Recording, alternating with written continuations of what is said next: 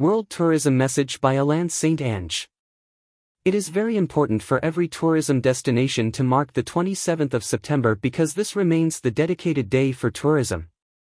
World Tourism Day arrives every year, but it cannot just be a day that we think of tourism and then return to the old habits and close our eyes to practices that hurt tourism. Alain Ange, the former Seychelles Minister for Tourism, Civil Aviation, Ports and Marine, speaking as he prepares to leave Seychelles for time 2023, the World Tourism Network Summit in Bali, said that if the world values tourism as an industry, it needs to be reflected day after day and to be recognized as the industry that keeps many an economy afloat and keeps the millions in employment. Tourism cannot just be an activity for today. It needs to be embraced as the industry we want for today, tomorrow, and for the future.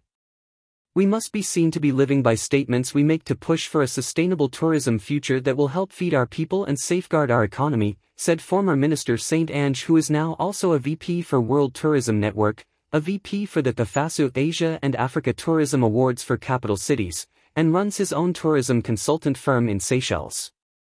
The world of tourism is gathering in Riyadh on September 27th, and on September 28th many will go to the World Tourism Network Summit in Bali, Indonesia.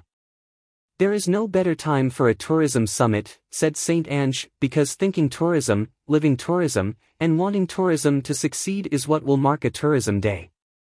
We must take the tourism and green investment reflection point and stretch it further.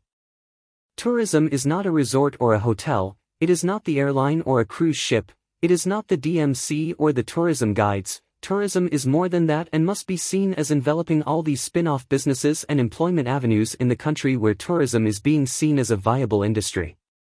We do not have a tourism industry for an airline, or one for a hotel group. We must see it as one tourism industry that we all work together to make it succeed.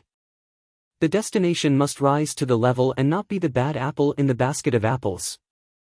The country is a tourism destination, and every government has the responsibility to ensure they are providing the necessary infrastructure and services which will be seen as the benchmark to their tourism industry.